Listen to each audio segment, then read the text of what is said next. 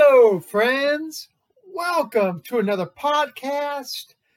I am your host, Dr. Jason Wiggins, and I am your Generation Z and Millennial expert. Today's date is November 23rd, and it is a Monday, so happy Monday to everybody as we enjoy, well, for the most of us, we enjoy a short week. And today is episode number 60.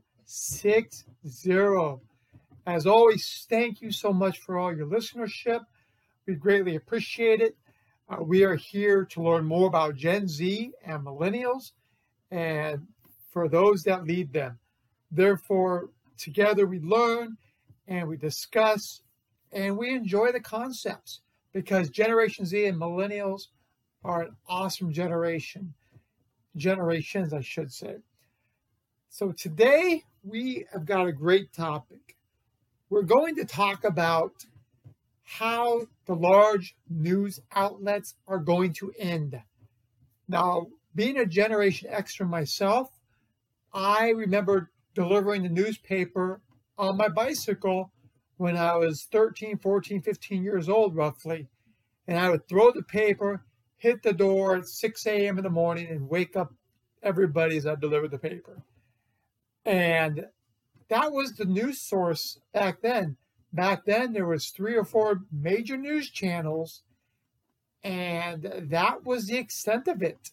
Now we have MSN, CNN, Fox, you name it, we have it now. And then we have all the social media sites. So what we used to see was we were worried about the dying breed of the newspaper. And I still enjoy picking up a newspaper, but I'm going to guess the general Gen Zs and millennials out there probably don't enjoy reading the paper.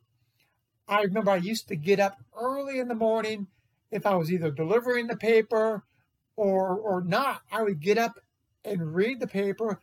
I would go instantaneously to the sports section and read about what happened. And then I would read about statistics of the sports. And so I knew that I was a little bit different, which is why I guess why I obtained a PhD, because I'm interested in the mathematics, the statistics, the reason why things are the way they are.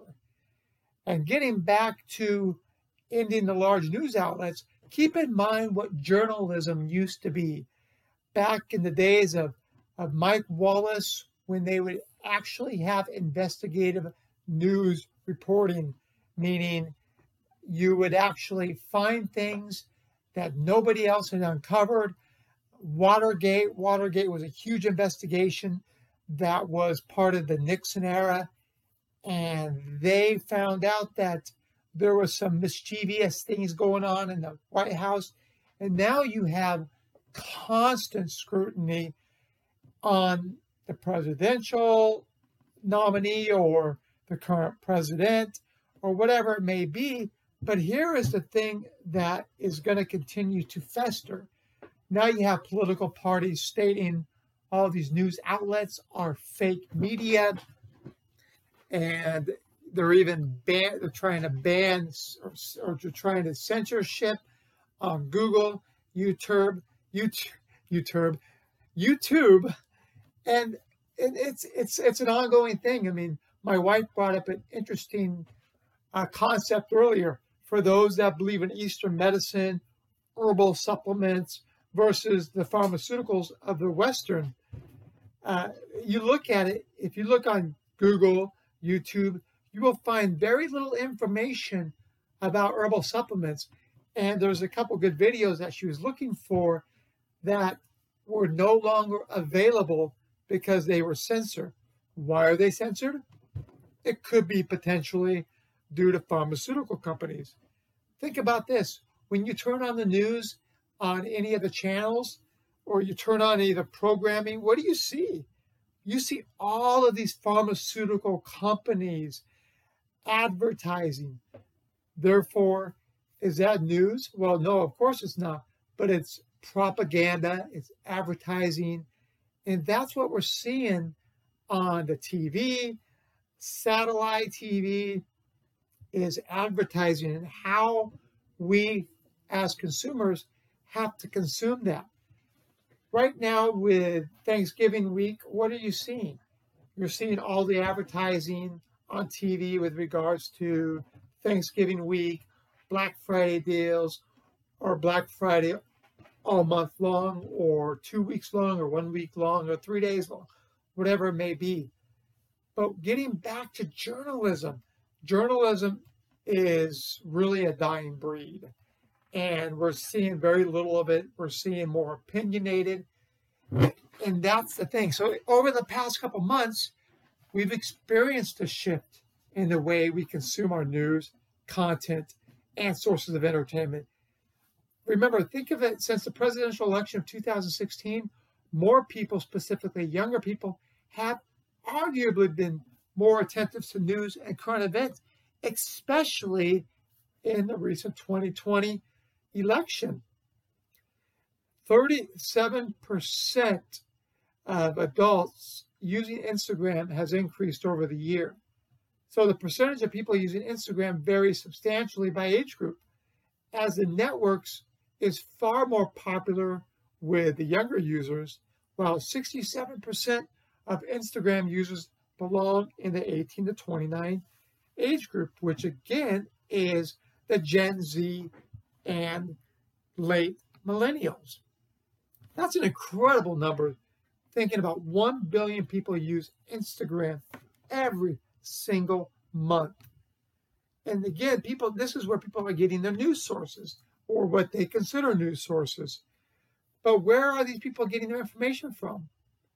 According to recent statistics, 52% of U.S. adults get their news from Facebook, their news, 28% from YouTube, 17% from Twitter, and 14% from Instagram.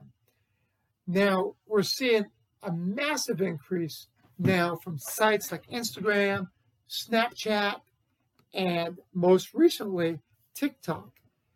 It's undeniable younger generations are contributing to the recent spurts in news consumption. Why? This is mainly due to the fact that almost all Generation Z kids nowadays have access to some sort of mobile device where they can download apps like Instagram and Twitter and TikTok, which has increased in popularity to about 500 million users already, which is significant. As I've mentioned in previous podcasts, I have a 4-year-old son, and we're already looking at what he can learn online.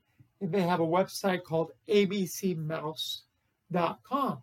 And abcmouse.com is kind of a homeschooling app where it's fun to learn different things for age groups from 2 to 8 years of age.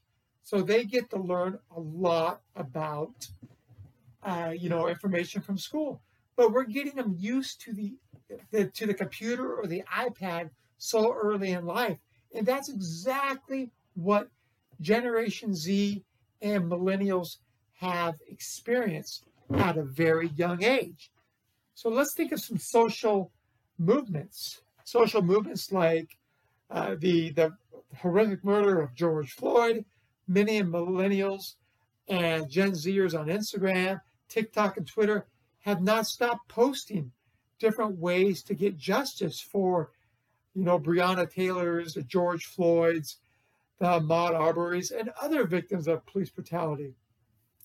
In New York Times in 2014, only 146,000 tweets were posted under Black Lives Matter. But back in May, there were 8 million tweets about Black Lives Matter. So think about where the news is. It is becoming so pertinent that social media is the way that people are getting the news. It's not on cable TV. It's not on satellite. It's not on any of these, news channels. And even the websites, such as CNN, as I mentioned earlier, Fox News, MSN, they're not getting their news from there. And this is going to become very troublesome and worrisome to the news agencies. And eventually we're going to get to the point where is there going to be real news? It's going to be opinion-based news. We need to get back to real investigative news reporting. But in honesty, I think that ship has sailed, and we are never going to see the type of news that we experienced in the early 1990s, and maybe even late 2000, 2001 when the World Trade Centers went down. There was a lot of news back then, but I think in the last 20 years, we have seen a decrease in the amount of news, and it's not going to likely change. So as Gen Zers and millennials, we're going to have to really, really look at the news and kind of decide which is real, which is fake, and try to find some commonalities, what we're reviewing, what we're looking at, and what we consider news overall. So again, thank you for your listenership. We greatly appreciate it. And I look forward to talking to you again tomorrow on Tuesday, November 24th. Thank you, everybody. Have a great week. Be safe. And again, please share with your friends, family, and coworkers that we're continuing to talk about Gen Z and millennials. And hopefully we can help you either in the private, in the business world, and hopefully you learn something from today's podcast.